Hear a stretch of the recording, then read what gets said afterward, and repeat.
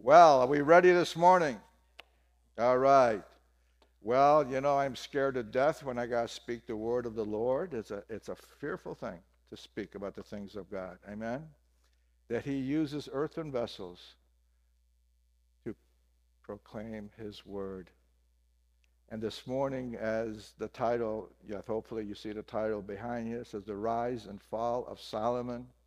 And today I'm going to be talking about distractions of life. How many has ever seen Sesame when you're a child? Okay, there's 5 of you. Everybody else see more Sesame? Okay. Now, if you remember how that worked, every about 5, 10, 15 seconds, he's running, he's swimming, he's flying, right? It was always contingent because the attention span of a child is short, so they try to keep their focus. And so this morning, hopefully, as we speak about the rise and fall of Solomon, hopefully we're not going to get distracted, but statistically, it says, I read this is kind of strange, that we have an attention span about 8 seconds. Statistically, okay, if it's 1 year old to whatever. I don't know how they figured this out either. A goldfish has 9 seconds. I don't know how they figured they put a little worm in front of him or something. I have no idea, but a goldfish has more attention span than we do. But hallelujah, the Lord is here that we can be attentive. Amen? So I'm going to start this morning by saying this. I like to look at the end of a thing from the beginning. I like to look at the end of a thing from the beginning. Now, I read the end of this book. I like the way it ends. So then I started all over again. I kept reading. I like reruns, too. And we continuously reread this continuously, because it's everlasting, his word.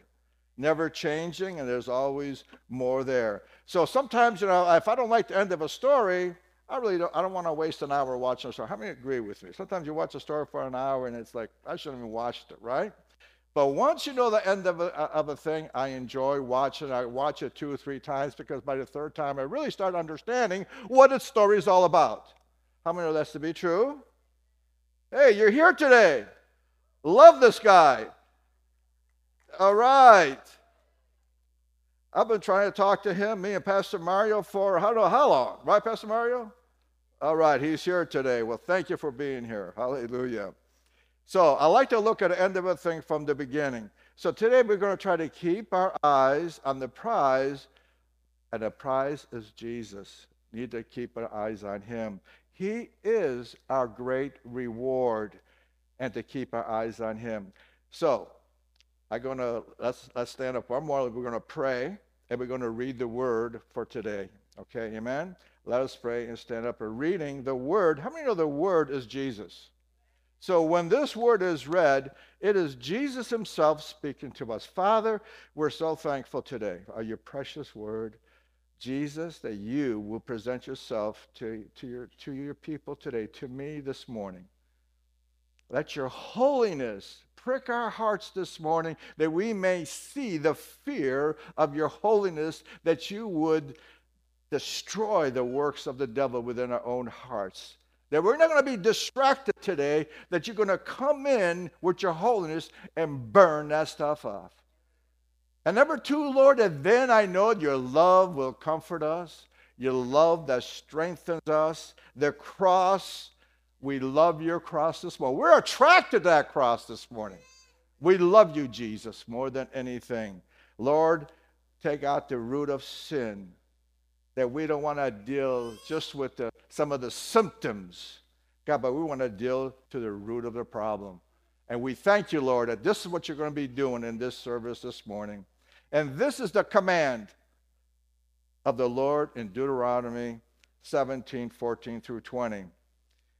When you enter the land which the Lord your God gives you, and you possess it and live in it, and you say, I will set a king over me like all the nations who are around me, you shall surely set a king over you, whom the Lord your God chooses, one from among your countrymen. You shall set as a king over yourselves. Moreover, he shall not multiply horses for himself, nor shall he cause the people to return to Egypt to multiply horses, since the Lord has said to you, you shall never again return that way. he shall not multiply wives for himself, or else his heart will turn away, nor shall he greatly increase silver or gold for himself. Now it shall come about, when he sits on the throne of his kingdom, he shall write for himself a copy of this law of the scroll in the presence of the Levitical priest. It shall be with him, and he shall read it all the days of his life, that he may learn to fear the Lord his God. Be careful all the words of this law and these statutes, that his word may not be lifted up above his countrymen, and that he may not turn aside from the commandment to the right or to the left, so that he and his sons may continue long in his kingdom in the midst of Israel. Now we're going to move to the New Testament in Hebrews 12, 1 through 2. Therefore, since we have so great a cloud of witness surrounding us, let us also lay aside every encumbrance and the sin which so easily entangles us. Let us run with endurance the race that is set before us, fixing our eyes on Jesus, the author and the perfecter of our faith, who, for the joy set, he endured the cross, despising the shame, and has sat down at the right hand of God. Amen? So sit down, and we're going to do what? We're going to run to win. How many want to run to win? Okay, I'm glad there's 5 of you, but I want to run to win. I'm not to run to lose or get disqualified. We're going to stay in the race that God has called us. It's not about the guy in front of us, not the guy behind us, not the guy inside of us. It is about Jesus and finish the race that God has given us. Amen. We got 3 people here all excited this morning. Don't worry about the guy in front of you or the guy behind you. Jesus is what counts, is to finish the race. Keep your eyes on Jesus. Set your mind on things above. Focus. It's a deliberate act on your part to do so. How many know things don't happen? You guys are quiet here. Things don't just happen. We to set our minds. It means, when I wake up, I need to set the alarm clock. It doesn't set by itself. How many know that's to be true? So we need to set our minds on things above and not on earthly things, that we look to him. It's a deliberate act on our part to do so. Beware of pitfalls called distraction, what separates us from the main attraction. Jesus is our attraction. Our eyes are meant to see the beauty of the Lord. How many know your eyes want to look at beautiful things? I had this beauty in 1970. Boy, I'm telling you, she was beautiful. Boy, nice and polished and everything. It was my Boss 302 Mustang. What'd you have in mind? Did I distract you there? Amen. Our eyes are meant to see the beauty of the Lord. Distraction is anything that pulls our attention away from God. It comes in many forms. Let the Holy Spirit today speak to you today. Only he can show you those deep things of sin and what really sin does to us. I mean, God loves us. But if we don't see his holiness that destroys that sin, love won't do it. I know that's to be true. There's only 4 of you. The holiness of God. In the presence of God, you fall dead. But then he embraces you. At the front of the cross, you see this body totally mutilated. But behind the cross, there's the love of God to grab you and to love you once sin is dealt with. So let's look at the history of Solomon. Let's look at the highlights of his life to see his rise and fall of his life and how he got distracted. And we'll start at his birth. So I'm going to be doing a lot of reading of the word. Okay? I'll do a lot of reading because who can explain himself better than himself? I mean, really think about it. Right? So I'm going to do hopefully a little less talking, and maybe we hear more of him talking. That would be a little bit better. How many would like that? Okay, all right. There's few of us happy about that. I am too, because I want to hear him too. I'm tired of hearing my own voice in my head. Okay? So we're going to start at his birth. In 2 Samuel 12, verse 24 to 25. After the loss of their first child, David and Bathsheba, it says that David comforted his wife Bathsheba, and went in her and lay with her, and she gave birth to a son, and he named him Solomon, which means peace. Now the Lord loved him. Who loved him? The Lord loved him. Okay.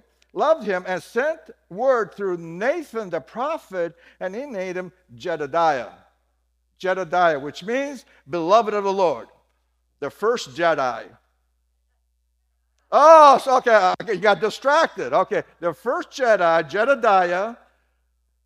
But the Lord says, I love this boy. Now, I want to take a little stop here because the heart of the Father, how much he loves Solomon, how much he loves us and cares for us, even knowing that what's going to happen at the end. Does God know the end of a thing from the beginning?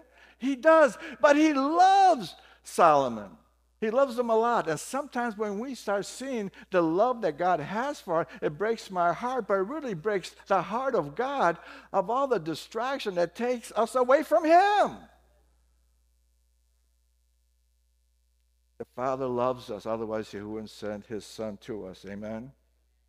Now, to his calling. 1 Chronicles 28, 6 to 7, 9 and 10. He said to me, your son Solomon is the one who shall build my house and my courts, for I have chosen him to be a son to me, and I will be a father to him.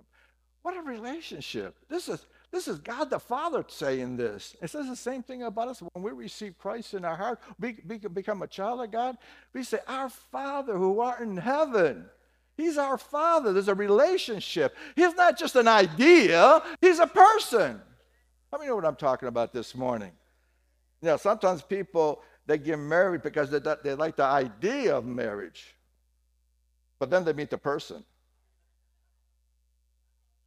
Oh, you guys all shaking your head. Now you know what I'm talking about, right? We like the idea of Christ, but sometimes when we meet the person, we're like, oh my gosh, I didn't know it was like this. Come on, how many know what I'm talking about here? I fall prey to that, okay? And it says, I will establish his kingdom forever. He is resolutely performance my commandments and my ordinance as is done now. So David speaks to his son. As for you, my son Solomon, as for you, my son Solomon, and you put your name there, my son Tony, David, Sam, Tom, Harry, and for you, my son, know the God of your father and serve him with a whole heart and a willing mind. For the Lord searches all hearts and understands every intent and the thoughts. If you seek him, he will let you find him. But if you forsake him, he will reject you forever. Consider now, for the Lord has chosen you to build a house for the sanctuary. Be courageous and act. We need to do this on a daily basis. It takes courage to act, to do the will of God. How many know it takes courage to act? Sometimes we ask for God for wisdom, then he tells us what to do, but then sometimes we don't have the courage to do it. So we need courage to do the will of the Lord. God then appears to him twice in a dream. This is amazing. First in 1 Kings and 2 Chronicles. First at Gibeon, the Lord appeared to Solomon during the night in the dream and said, ask for whatever you want me to give you. Wow. He must have really loved his son to ask that kind of question. And this is what Solomon asked for, wisdom and understanding to rule God's people. And God was so happy that he didn't ask for millions of dollars, long life, and all this other stuff. He said yes and added wealth and honor to him. This is the love of God. The second time when Solomon had finished the building of the house of the Lord, the king's house, and all Solomon desired, which he was pleased to do, the Lord appeared to Solomon a second time again. As he appeared unto him again at Gibeon and answered his prayer for to bless the house of God, God did it with conditions that if Solomon obeyed God and not worship any other gods, he would then establish the throne of his kingdom upon Israel forever, as I promised to David thy father. If not, God would destroy that house. And unfortunately, this is what happens later on. His greatest accomplishment was that he built the house of the Lord at the dedication of the Temple of Solomon, prayed to the Lord to bless it, and as I said before, he answered the prayer with conditions. And this is part of the condition. If they sinned, they would have to do this. And it is found in 2 Chronicles 7:14 and 15. My people who are called by my name humble themselves and pray and seek my face and turn from their wicked ways, then I will hear from heaven, will forgive their sins, and will heal their land. Now my eyes will be open, the Lord's eyes will be open, and be attentive to the prayer offered in this place. How many know that God resides in us, that we're the temple of the Holy Spirit? And when we do something wrong, we go before the Lord. Humbly, he said, go before the Lord. Confess it, and he'll turn and hear you, and he will heal you. King Solomon's fame, wealth, and his accomplishments preceded him, that he got a visit from a queen of the south, as Jesus says in the book of Matthew, the queen of the south. Who could this lady be? How many know who's the queen of the south Jesus meant it? Who is it? Queen of Sheba. How many's heard of Queen of Sheba? Okay, so Queen of Sheba comes in 1 Kings 10. She came 1,500 miles away to see Solomon. If you want to put that in a little bit of perspective, it's probably here to Maine, roughly, okay? Imagine on camels, not even in a car, on camels and walking, to seek this wisdom that he has, Solomon, to seek his wisdom. So in other words, we can say that we need to be good Bereans to seek him wholeheartedly. Everything that we have, all the strength that we have to seek God and what he has to give to us. When she came to Solomon, I'm going to read this. When she came to Solomon, she spoke with him about all that was in her heart. Solomon answered all her questions. Nothing was hidden from the king which he did not explain to her. When the queen of Sheba perceived all the wisdom of Solomon, the house that he had built, the food of his table, spaghetti marinara and shrimp. No, this is not.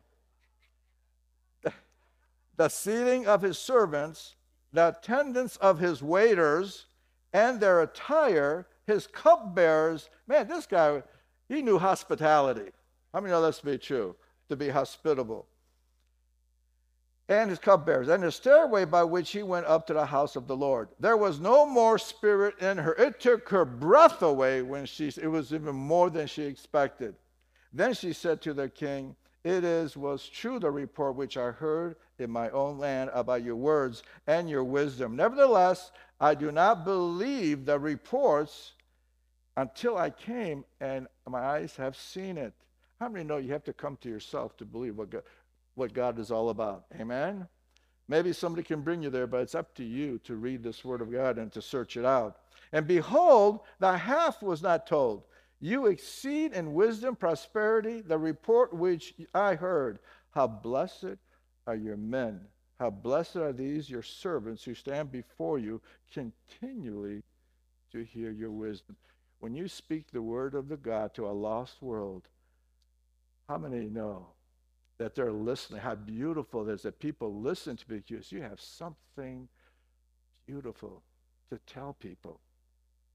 1 Kings 10, verse 9. Blessed be the Lord. Now this is how she responds to this. Blessed be the Lord your God who delighted in you to set you on the throne of Israel, because the Lord loved Israel forever. Therefore he made you king to do justice and righteousness. Queen of Sheba knew worldly wisdom, but not godly wisdom. This is why she was so impressed. 1 Corinthians 1, verse 20 and 21.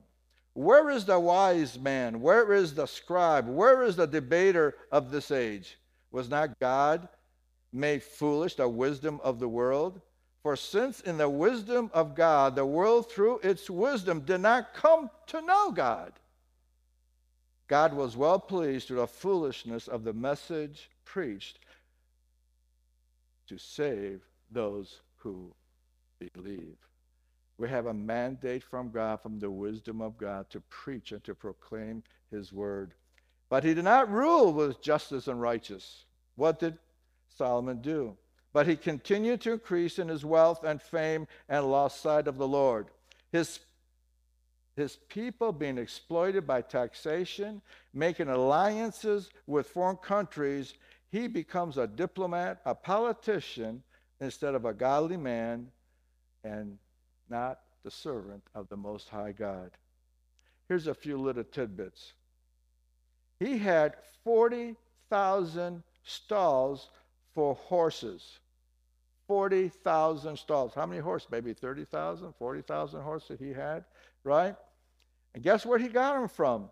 Egypt. Remember we read at the beginning, he shouldn't have gone back to Egypt and have horses.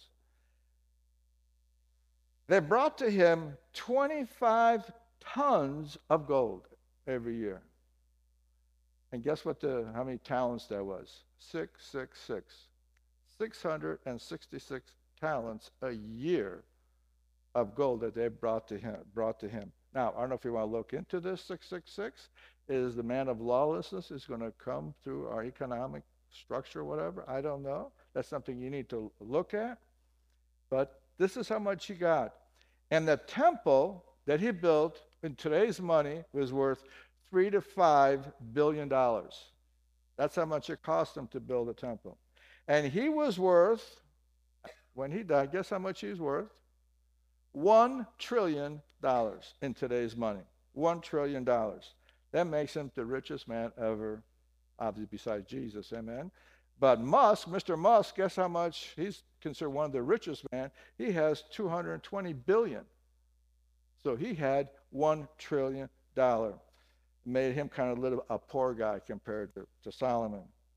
But this was not enough. His failure that broke the camel's back was and found in 1 Kings 11.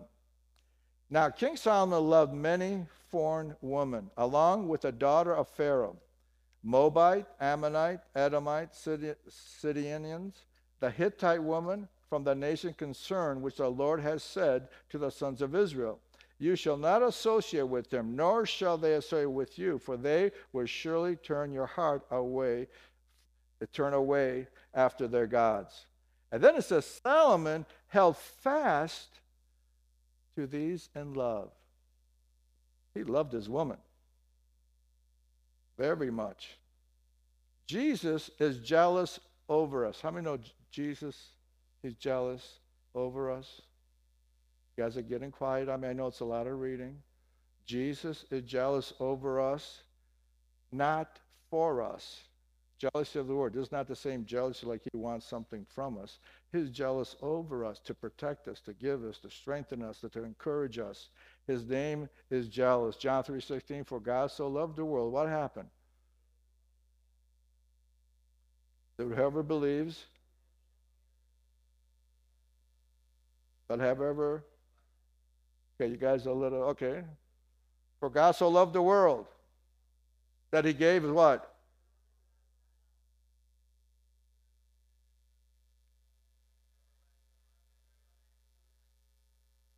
So God loved us, right? Amen. This is what he's saying here. So he's jealous over us.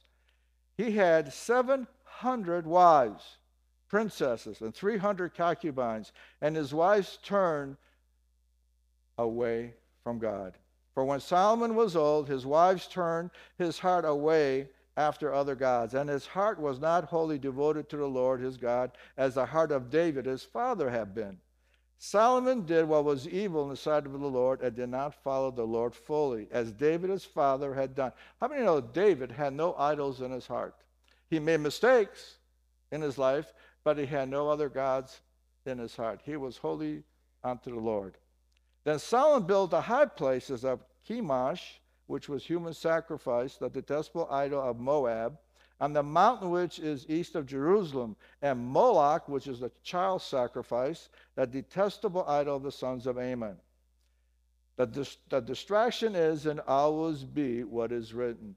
Now the Lord was angry with Solomon because his heart was turned away from the Lord, the God of Israel, who had appeared to him twice and had commanded him concerning these things, that he should not go after other gods, but he did not observe what the Lord had commanded. Well, the rest is history. Let us learn from it and not repeat it. We make mistakes. Learn from them and do not repeat it. How many times, I'm here standing here this morning. I made sometimes mistake 2, 3, 4, 5, 6 times. That's why I got a lot of knots in my head. Okay? So we need to learn from the mistakes that we do. Ecclesiastes 1, verse 2. He ends his life with regret and remorse as he looks back on it, and he reflects and says, "Vanity of vanities," says the preacher. Vanity of vanities. All is vanity. A man that had everything in this world, wealth, fame, indulgences, sex beyond measure, and be completely empty at the end of his life. How could this be possible? How many of you ever heard of these people say from the movie stars in Hollywood, and sometimes they commit suicide and they have this horrible, you would think like, geez, if I had their fame and I had their money, I wouldn't do something like that. How many's ever thought that? That's just bizarre, okay? So that just tells you can have all of that, and without Jesus is empty. Spiritual bankrupt. If the Lord does not build a house, it's all vanity. If you don't have the Lord in your life, you're building for nothing. If you want to read Psalms 127, it's a beautiful psalm to read. King Solomon gave us an admonishment in the very end, he says, in Ecclesiastes 12, 13 through 14. The conclusion, when with all has been heard, is fear God, keep his commandments, because it applies to every person. For God will bring every act to judgment, everything which is hidden, whether it is good or evil. What hit me here, it applies to every person. If you don't know Jesus, or you do know Jesus, it applies across the board. It applies to all of us when you don't have God in your life. I'd just like to take a few moments here so maybe we can end. I'm not ending the service yet, but I would like to take a little pit stop here a little bit. And if you never received Jesus as your Lord and Savior, this is a good time to do it. He had regrets. We don't want to have regrets. So today is a time that we learn that we all have sinned and fall short of the glory of God. We all did something wrong in our life, and those who received Jesus, you know the story, but I always like to hear it again and again and again. It just refreshes me. I love to hear it, especially when God demonstrates his own love towards me. While I was a sinner, Christ died for me. And if you're here today that you heard about the Lord Jesus Christ, like even today, but you never really received him and told him to come into your heart, to become a child of God. God created all of us, but we're not all his children. Let me know what I'm saying here this morning. Amen? Until you receive him. And this morning, if you're here this morning, you have never received Christ in your life, today is a good time to say, Lord, come into my life. Change me, transform me. How many want their life to be transformed and to take stuff out of your heart, oh God, this morning? Amen? How many, okay, all your hands are going up, but let me ask you this. How many of you has never really received Christ? Tell him to come and to walk with him. Is there anybody here? I've never told him to come into my heart. I didn't quite totally get it. Because I remember in 1983, I didn't quite understand that myself. I thought going to church and Christmas and Easter, that was good. We're good to go. I never touched the Bible or read it. But once I received Christ, I couldn't stop reading about our Lord Jesus Christ. Amen? So we're going to conclude like this. Jesus said in Matthew 6:29 and verse 33, 34, "Yet I say to you that not even Solomon in all his glory clothed himself like one of these. How much more can Jesus do for you today? But seek first the kingdom and his righteousness, And all these things will be added to you. So don't worry about tomorrow, for tomorrow will care for itself. Each day has enough trouble of his own. Talk to me, someone. Don't we get distracted when we lack something? The Lord's my shepherd, I shall. Is he sufficient? When he's sufficient, I don't have to go to do other things to make me sufficient. If it's a drink, if it's a girl drinking drugs, or whatever it may be, that God will supply all of your needs according to his riches and glory. There's no doubt. For 40 years that I served the Lord, almost 41 years now, sometimes I say, Lord, I don't know how you're going to get me out of this one. How many's ever said that? I don't know how you're going to get me out of this one. Okay, but somehow, in his sovereignty, he does it. He does it. And today, if you have you've been distracted by some things in your life, today I can assure you, according to the Word of God, the flower fades, the grass withers, God's Word stands forever. And Lord, I understand that because I'm fading and I'm withering. You're laughing, but it's true. So that's a sign to me, that my glory is fading. And I look at myself, I'm withering. There's withering away. Glory to God. Hallelujah. Amen? That I'm going to see him face to face. I'm so excited that we stand on his word as true. His word endureth forever, because this doesn't endure forever. Why am I getting distracted at this? So today we're going to take communion together. How many want to take some communion together? As a remembrance of what God did for us. And if you don't have communion elements, ask one of the ushers here.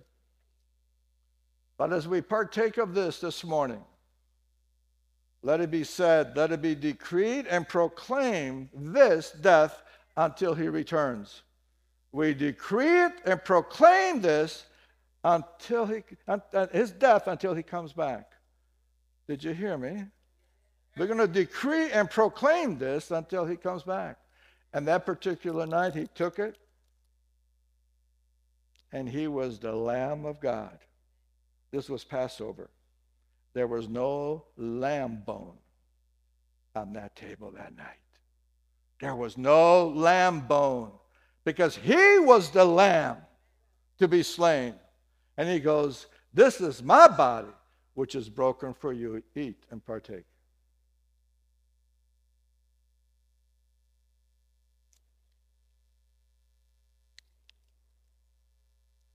And then he took the cup.